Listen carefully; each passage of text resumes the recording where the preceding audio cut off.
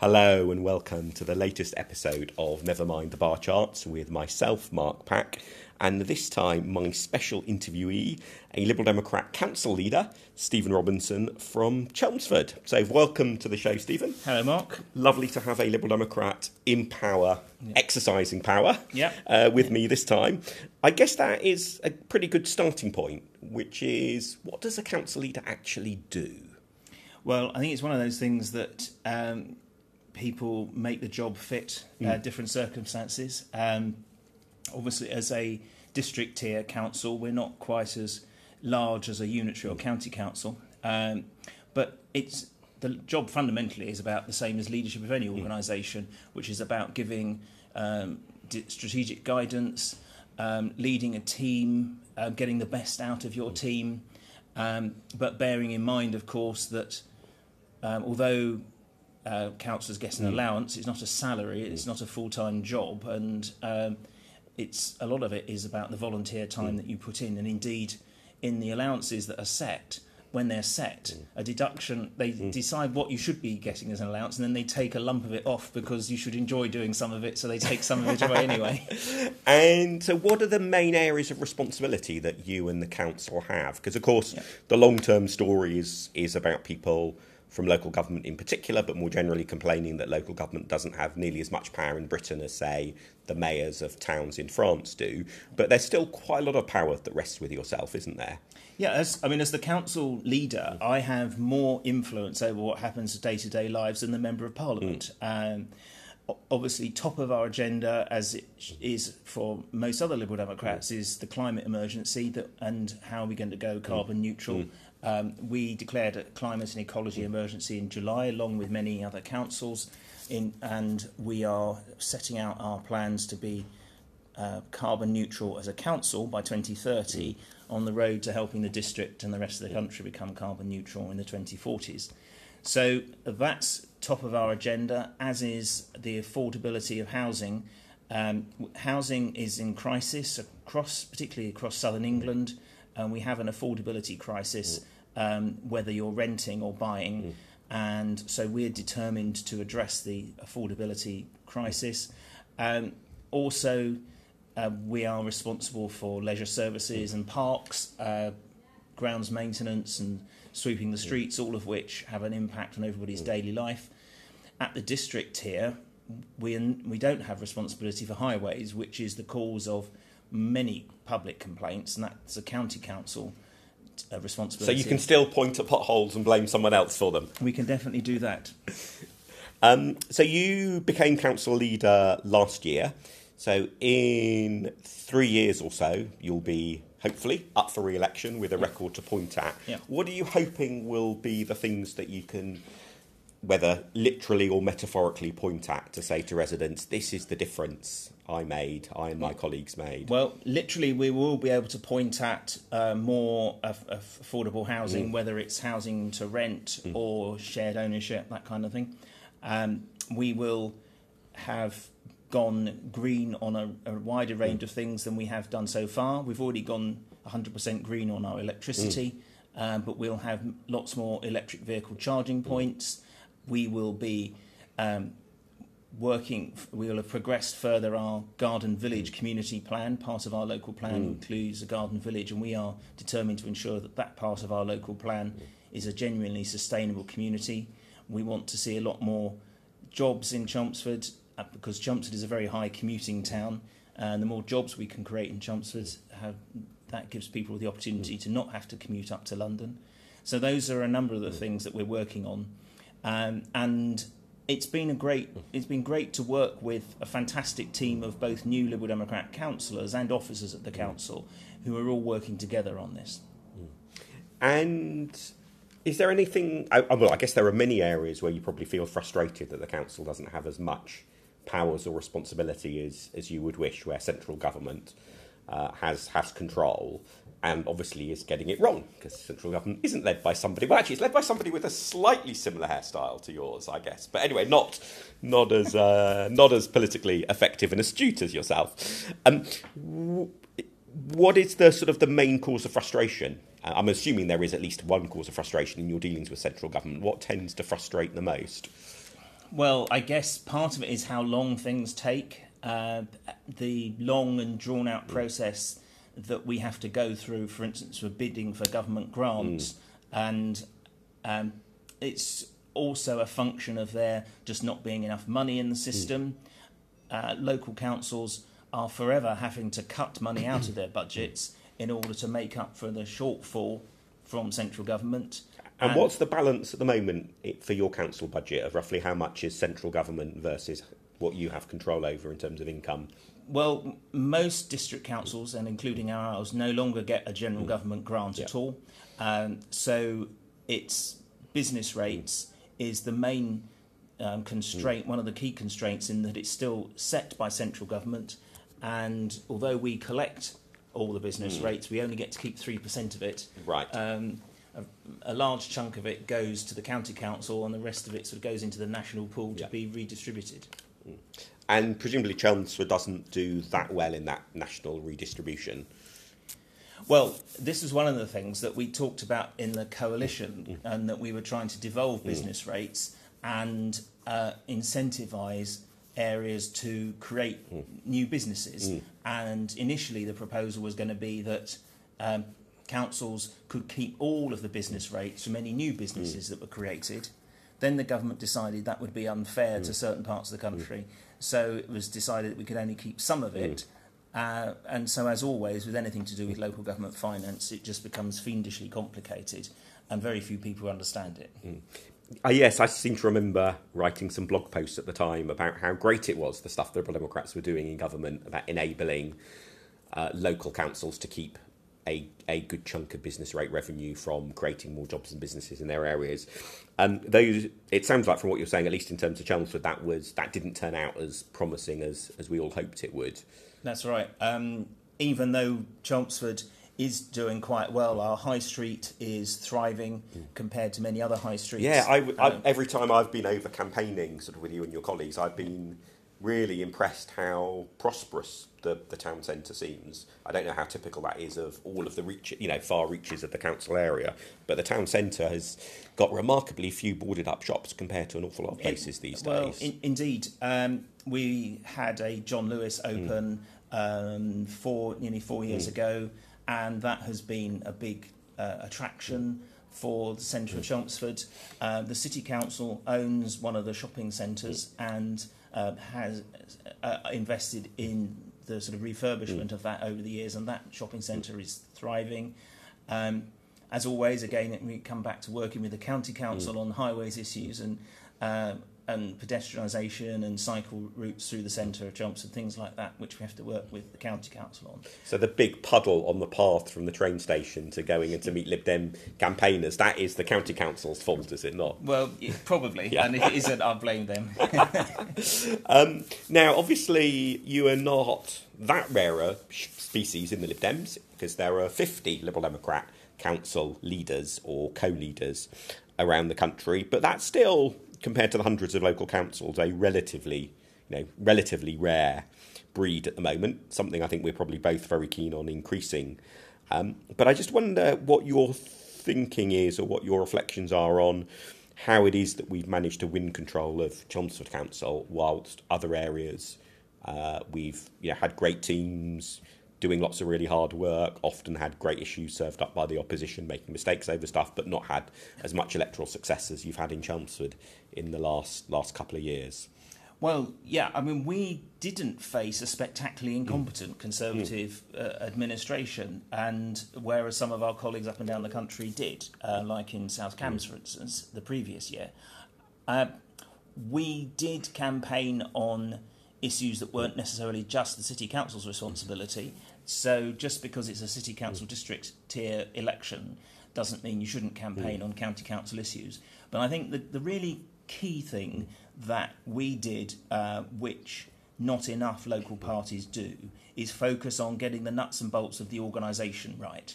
Because it doesn't matter how brilliant your message is or how fantastic your candidates are, if you don't have the organisational capacity to deliver on a large scale, then you can't win big. Now, in Chelmsford is one of those councils which is an all-up council, Yeah. so you have a small shift in votes can mean a big shift in seats, and that worked against us in those awful years of 2011 and 2015, but worked in our favour in 2019. We got just over 50% of the vote, and not dramatically more, but rather more than 50% of the seats. And in the wards that we won, though, we were polling. Most of our seats got over 60% of the vote. So and I think that managing to recover so much in 2019 is particularly impressive, because you had the most unlucky of unlucky electoral cycles. Now, having 2 rounds of local elections during the coalition years, so 2 rounds in which sadly our local government base was really hammered. Just thinking through what you said, just starting at the beginning, what was it, do you think, that allowed Chelmsford to survive and recover in a way that many other places haven't yet really managed to recover on anything like the same scale that you have? And certainly talking to people from other places, often the strong impression I get is part of the problem is that we've lost a generation of highly skilled activists, and particularly if you have elections only every 4 years, it takes quite a long time for the new generation to begin to learn those skills, because you learn so much from fighting elections for the first time and so on.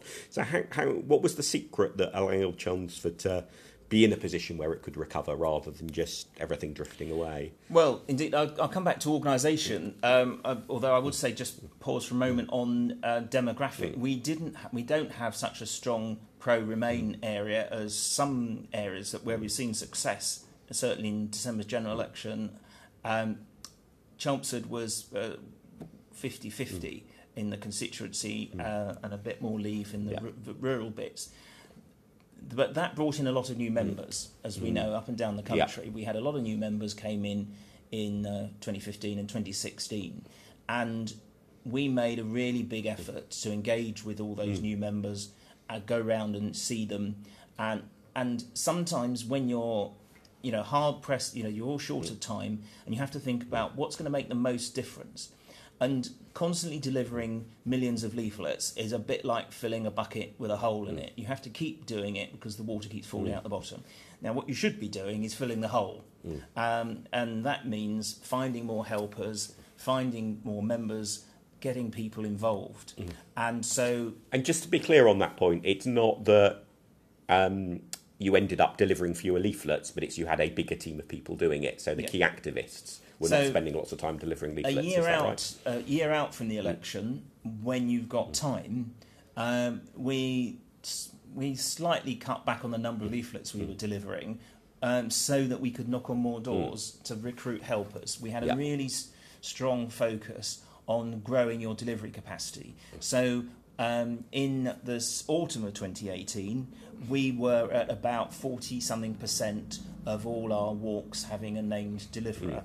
By the time we got to the spring, almost every ward had got that well above 70%, and a couple of wards were touching 100% deliverer coverage, which meant that those wards could then send people to other wards, so the key activists could actually, as I did, spend most of their time in a marginal ward.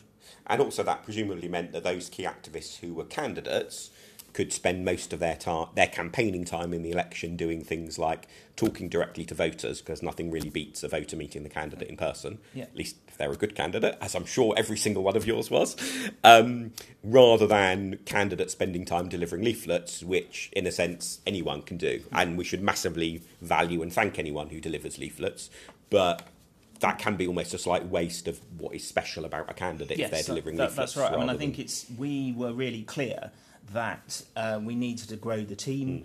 It's also worth bearing in mind that in a normal local election, the turnout is only in the region of 30-something%, and therefore targeting with direct mail and addressed letters and leaflets is also really important.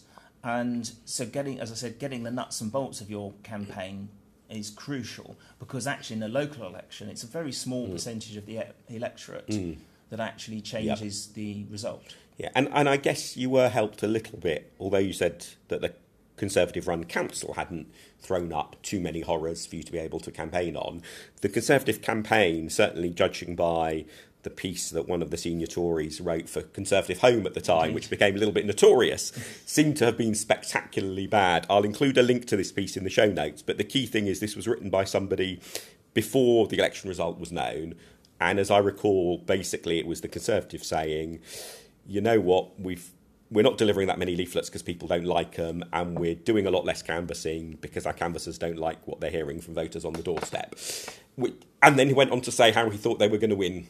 And you thought, well, if you're saying you're doing less canvassing because people dislike you so much, maybe you're not on the course to victory. It did seem like a remarkably complacent piece. It was. It was the Conservative leader who'd been leader of the council for 16 years, and he also said, some of our younger candidates think we should do stuff on social media, but we're not going to do that because that just gives the Lib Dems an opportunity to have a go at us online. So, basically, they were terribly complacent, and you're right, the national picture helped. And another point I'd make about that is that the general picture, we were unusually fortunate. I don't just mean us, I mean as a party. We were unusually fortunate last April, May, that both the Conservatives and Labour were unpopular. And if there was an area, if it was where the Liberal Democrats were campaigning actively, then we did well. In some of our wards where we didn't have the capacity in the more rural areas, it was the independents who benefited from the anti-mainstream vote. And so not only did the Conservatives lose 26 seats to us, but they also lost 5 seats to the independents. And then, so after the, as you say, spectacularly good local election results, obviously we didn't sadly manage to pull off a equally spectacular general election result, in that we don't yet have a Liberal Democrat MP for Chelmsford. Now, there's all sorts of thoughts I'm sure you have about the general election campaign and so on, but I just wonder, particularly on this question about how do we go from being successful at a local government level to successful at a Westminster constituency level, whether there are any particular thoughts or lessons that you have, having been so successful at the council election levels, but not yet managing to translate that into general election success. Well, I think historically we've always felt, I think, that we get Lib Dem MPs elected when the focus in the general election is relentlessly on the local activity, the local profile. And in this general election just gone, we, I think, felt that because we'd had a very successful European campaign, so a national scale campaign, when in fact there was almost zero local input, it was very much a national Liberal Democrat campaign, that we tried that again for the autumn winter general election, and it didn't work because we didn't have that national credibility. I think also we had an awful lot of people who were not voting positively for the Conservatives. Obviously they were voting against Jeremy Corbyn, and right up until 2 weeks before the 12th of December, we could see we were getting a good response. And then when the Conservatives poll lead dropped below 10%, that was really helpful for them because it motivated their people to solidify their vote. And an awful lot of people that might have considered voting for us didn't, because they felt they had to stop Jeremy Corbyn.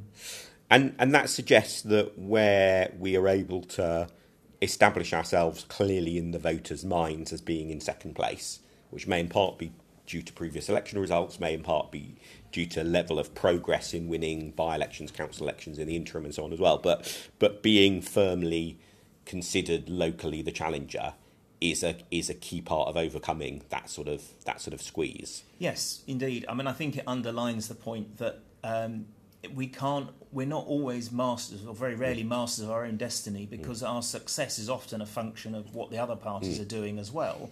And so that it means it comes back to reading your data, which is another really critical point that we deployed actively and successessfully, was read the data, see how things are going. And in the local elections, that meant we were able to switch resources. We established early on that our safe seats were safe and that our target seats were increasingly safe, and we could move to the ultra-marginals. And I would say the same should apply on a bigger scale for the general. And I remember when I went to help for the final time in the run-up to polling day in your elections, being sent to what looked a little bit of a long-shot ward, and thinking, and actually this has happened to me when I've been to several other places as well, and I remember thinking, this is probably, it either means we're collectively reading the data catastrophically wrong, or it's actually really good news that I'm not being sent to held wards or to the very marginal wards, but to what seemed to be like wards a good few notches down.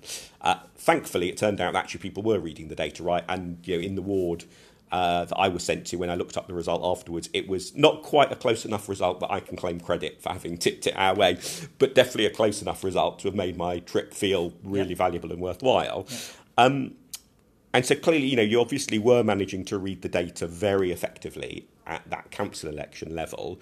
Does that give you any is there anything that you would draw from that about how we as a party seem to struggle an awful lot more to read the data successfully at a general election level? I don't want to preempt too much what Dorothy Thornhill and her independent review is going to conclude, but that's obviously one of the feelings that a lot of people have out of the general election is, why was I 3 days before polling day being sent to seat X and not seat Y? And when you look at the results, there's clearly some questions there that you're asking. But why did we not manage to repeat that sort of success, given that in your local elections, for example, you were managing to read support very accurately? I suspect it's something to do with the quantity of the data, and there is always a bit of a time lag. And unless you've got enough data to track the changes on a daily basis, which usually the only time we do that is in a parliamentary by-election, when we've got so many people knocking on doors that we are collecting significant amounts of data daily. There's always a problem that the weight of your historic data unless you're really careful about tracking it, and also the fact that the national circumstances were changing, and probably more people made up their mind late on than has often been the case in the past. So, I mean, yes, I guess there were a number of factors in play. I think the data showed us to an extent that our hierarchy of seats was broadly correct. It's just that we were attempting to push too far up that hierarchy of seats, so that sort of the order of winnability was reasonably clear. It's just that we weren't near enough the winning post in many of those. And as you say, I've got lots of other thoughts about the review, but we'll leave that for Dorothy. So, in terms of thinking about the overall picture that you've drawn about where political success has come from, it sounds to me actually quite similar to what I've heard, for example, Neil Fawcett, our sort of campaign mastermind in Oxford, West and Abingdon, has said, which is actually in both cases, if you listen to you, Stephen, or Neil talk about the details of what you've done to be successful at winning elections, there's no magic secret. It's much more, or no amazingly clever little magic secret, I should say. Rather, it seems much more almost a culture of relentless competence, and that doing a large number of fairly basic things really well is what makes the big difference. And I guess there's a question that prompts, which is our culture in the party, when we talk about campaigning, etc., tends to much more focus on what's the new clever thing, as opposed to how do we become really good and reliable at doing a few basics. Well, the fact that you're nodding suggests you probably have similar thoughts, but I wonder, why is it you think you've managed to, in your local party, have that focus on relentless competence in a way that, that lots of good people in other parties, but clearly haven't managed to do it as successfully, say, you and Neil have? Well, I think in this local election, we had a couple of people on the core team. I think this was really a really critical learning point. We had a core team that was agreed on the objectives. I mean, I've been on campaign teams before where it hasn't been a single agreed objective. Most notably, when you've had local elections and general elections on the same day, which has caused big issues. We've had that a few times. I'm a big fan of Dave Brailsford, who's the team performance manager for Team GB Cycling. His philosophy is marginal gains, which was get every little bit of the process mapped out and do every little bit a little bit better. And overall, that gets you an increase in performance across the piece. too many of our colleagues around the country seem to delight in saying, look at my perfect hexagonal wheel, rather than accepting that the circular wheel, which was invented by the guys down the road, was perfectly serviceable, and they might as well copy that. The number of times I've heard people say, oh, that won't work round here, 99 times out of 100, that's just not right.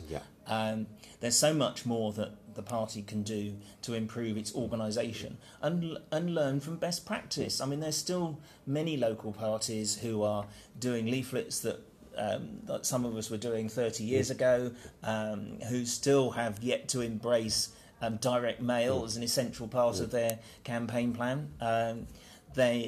Social media is what's that for some people. So there are loads of things on the organisational front that every local party, whether you're targeting one ward or 20 wards, could do better. Yeah.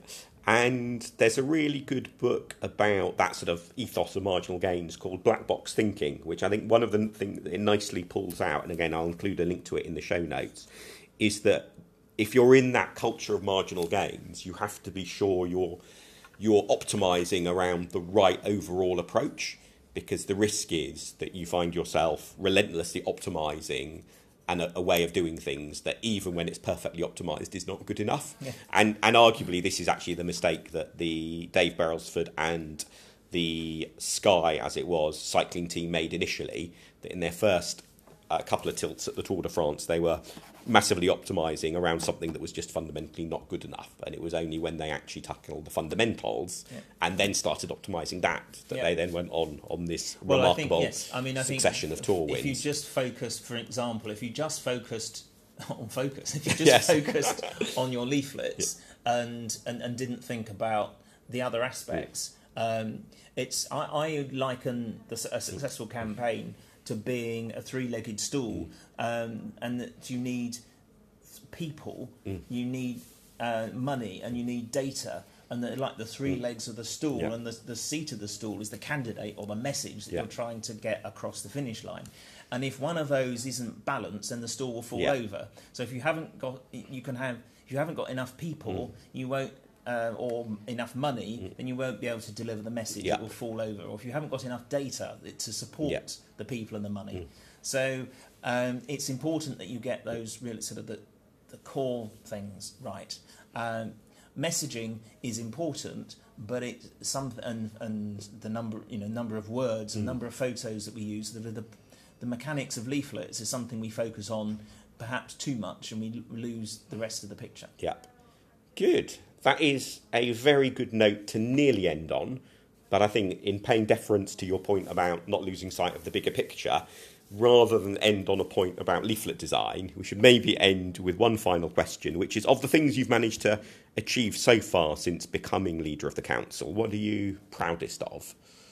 I think a clear sense of direction, actually, something at which we can measure ourselves and be measured at the next election.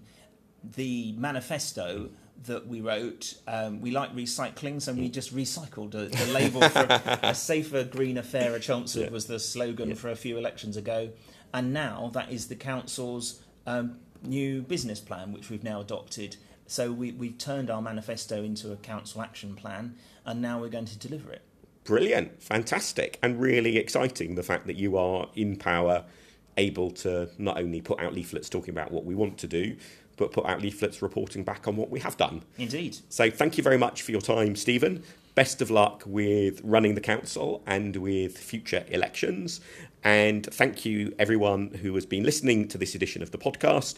You can find Nevermind the Bar Charts on Twitter @BarChartPodcast. Please do send in your feedback and any suggestions you have for who you might like to hear me interview for future episodes.